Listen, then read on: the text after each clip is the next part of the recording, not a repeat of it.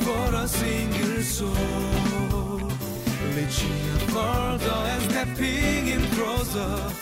CGNTV to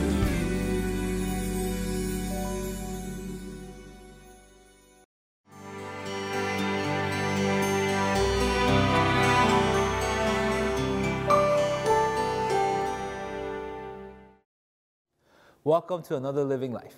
And if I say the words, Jesus' call to you, what's the first thing that goes on in your mind? What are you feeling? Normally, when we say that Jesus has called someone to do something, we think of it as something that's reserved for pastors or people who've been in church their whole lives, or missionaries or something like that. That it's going to be costly, it's going to be difficult, it's going to be life-altering or something like that. But that's actually not the case. In today's passage, we actually see Jesus giving one of his disciples a very special call. And even though it doesn't go exactly the way that the disciple probably wanted it to go, we know that through this call, that it reveals to us who Jesus is. It actually reveals to us what the nature of our faith is meant to be. So with that in mind, let's read today's passage together.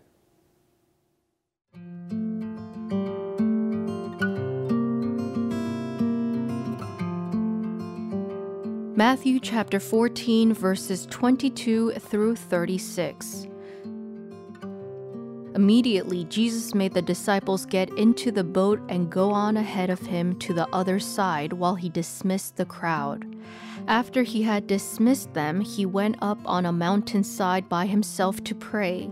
Later that night, he was there alone, and the boat was already a considerable distance from land, buffeted by the waves because the wind was against it. Shortly before dawn, Jesus went out to them walking on the lake. When the disciples saw him walking on the lake, they were terrified. "It's a ghost," they said, and cried out in fear. But Jesus immediately said to them, "Take courage, it is I. Don't be afraid."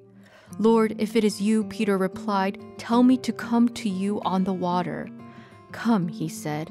Then Peter got down out of the boat, walked on the water, and came toward Jesus. But when he saw the wind, he was afraid and, beginning to sink, cried out, "Lord, save me." Immediately, Jesus reached out his hand and caught him. "You of little faith," he said, "why did you doubt?" And when they climbed into the boat, the wind died down. Then those who were in the boat worshipped him, saying, "Truly, you are the Son of God." When they had crossed over, they landed at Gennesaret, and when the men of that place recognized Jesus, they sent word to all the surrounding country. People brought all their sick to him and begged him to let the sick just touch the edge of his cloak, and all who touched it were healed. We see in the beginning of today's passage, Jesus, he finally has time for himself. He just had a really tough couple of days of ministry. He fed the thousands yesterday, as we know. He just heard about the death of his cousin John the Baptist. A lot of things were on his mind, and he was probably drained physically and mentally. So what does Jesus do? He goes up to the mountainside by himself and he prays. That's the pattern that we see throughout Jesus' life. Anytime there was a difficult moment, anytime he just needed just to get energy back, he took time and prayed. That's something that we need to follow in his footsteps as well. Even the Son of God, he took time to pray when he was down. There are times when life is hard, there are times when ministry is hard, there are times when our faith might need a little bit of encouragement. The best thing for us to do is to pray to God and be able to say, "God, help me, give me your spirit again." When we are down, we need you so much, even more in this time. And God will be able to answer the prayers just as he answered Jesus' prayers as well. In today's passage, in the beginning, we see Jesus and his disciples, they're separated. Jesus is up on the mountain. The disciples, they go off on their ship, their boat, out into the lake. But they're there late into the night, and they see all these waves just crashing. And it's a very dangerous time for them to be out in sea. But in the midst of all of that, they see a figure reaching out to them, walking over to them over this sea. Who is this person? We all know who the person is, right? It's always Jesus. Jesus is that person. They see Jesus walking over to them. Throughout this language that we see in today's passage, we know the boat was probably at least 2 or 3 miles away from the shore. It means that Jesus took the time to walk 2 or 3 miles from where he was to reach the disciples who were in the middle of this lake. Why? Why did Jesus do all this?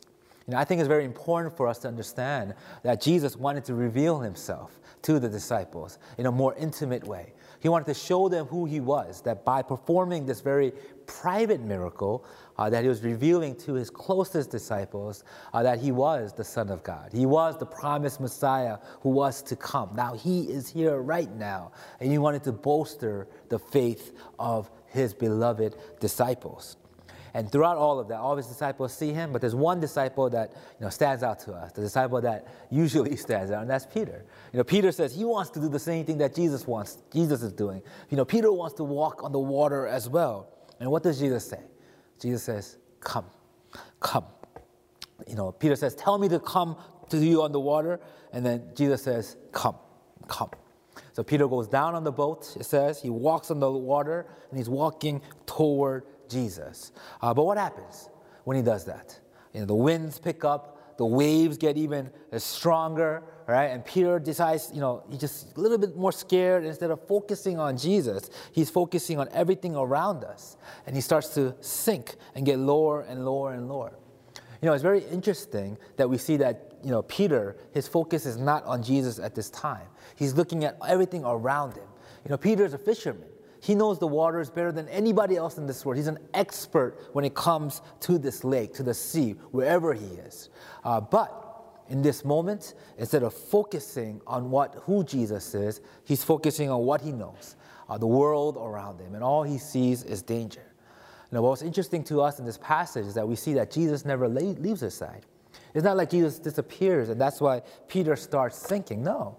When Peter is walking fine on the water, Jesus is there. When Peter is sinking down on the water, Jesus is there. The only difference is that Peter allowed the world around him to overwhelm him. There are times that happens to us as well. We have our eyes on Jesus, we're set, we're excited, we have all this passion and faith for him. And then we look around our world. We look around our workplace. We look around our relationships, wherever it may be, and it just kind of overwhelms us. And we lose a little bit of faith. We get down in our faith, as we like to say. But the thing that we need to understand is that in both times, whether it was for Peter or for us, that Jesus has never left our side. That's the difference there. That's the key point of today's message, that Jesus calls Peter, but throughout the call, when Peter is doing well, and even when Peter is sinking, Jesus never leaves Peter's side. In that same way, Jesus will never, ever leave our side. No matter how difficult the moment is, because we're not immune from the ups and downs of this world. Even though we are familiar in this world, there are times when the world overwhelms us. School, family, relationships, workplace, whatever it may be. We must always remember that in the best moments and in the lowest moments, that one thing remains unchanged, and that is Jesus' presence in our lives. As long as we are able to focus on him, we're able to keep our focus and faith on him, that we will never, ever actually drown and fall. And that's what Peter does. Peter reaches out to Jesus, and Jesus picks him up and he says, "You of little faith." But what I love about what Jesus says in here, he doesn't say you of no faith. He says you of little faith. The faith that Peter had never completely went away. He had faith when he was walking, he had faith when he was sinking, and he had faith enough to know that he was in trouble and crying out to Jesus. That's the lesson for us today. When Jesus gives us a call, there are times that we might be scared to follow it. There are times we might be hesitant, right? If Jesus says, come, we'll be like, Jesus, maybe later when I'm more ready. But Jesus is saying, come. It's okay. I will be with you every step of the way. When you're flying high, walking on the waters, when you're sinking, wherever it may be, that Jesus is always with us. Therefore, it's important for us to keep our eyes on Jesus. Don't allow the world to overwhelm us, because that's what's going to happen. No matter how familiar we are in that presence, that atmosphere, wherever that may be, if we allow the world, if we keep our eyes on the world, it will eventually always overwhelm us. So today, let's keep our eyes on Jesus. Let's keep our eyes on the one that provides for us, the one that gives us this faith, and be able to follow him in everything that we do.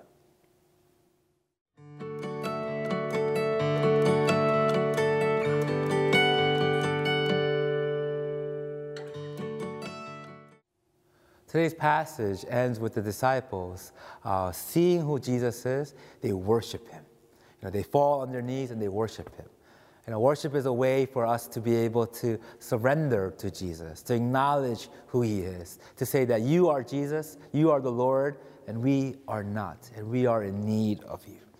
Today is the second day of Lent. It's the 40-day period that we have right before Easter. As we embark on this new season of Lent, let us be able to worship God, not just in this moment, but every day, every moment, surrendering to Jesus, saying, we know who you are.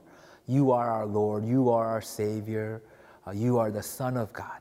We know who you are. Therefore, I will surrender all of myself and my life to you.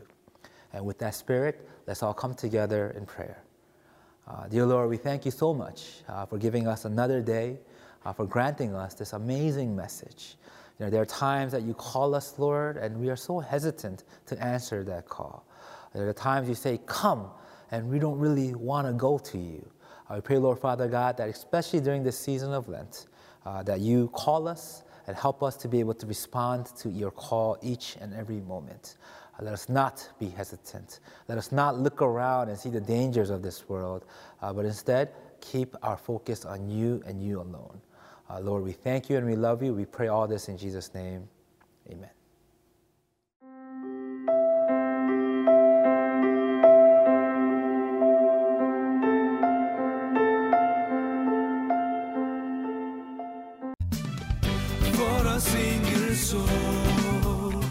Reaching further and stepping in closer.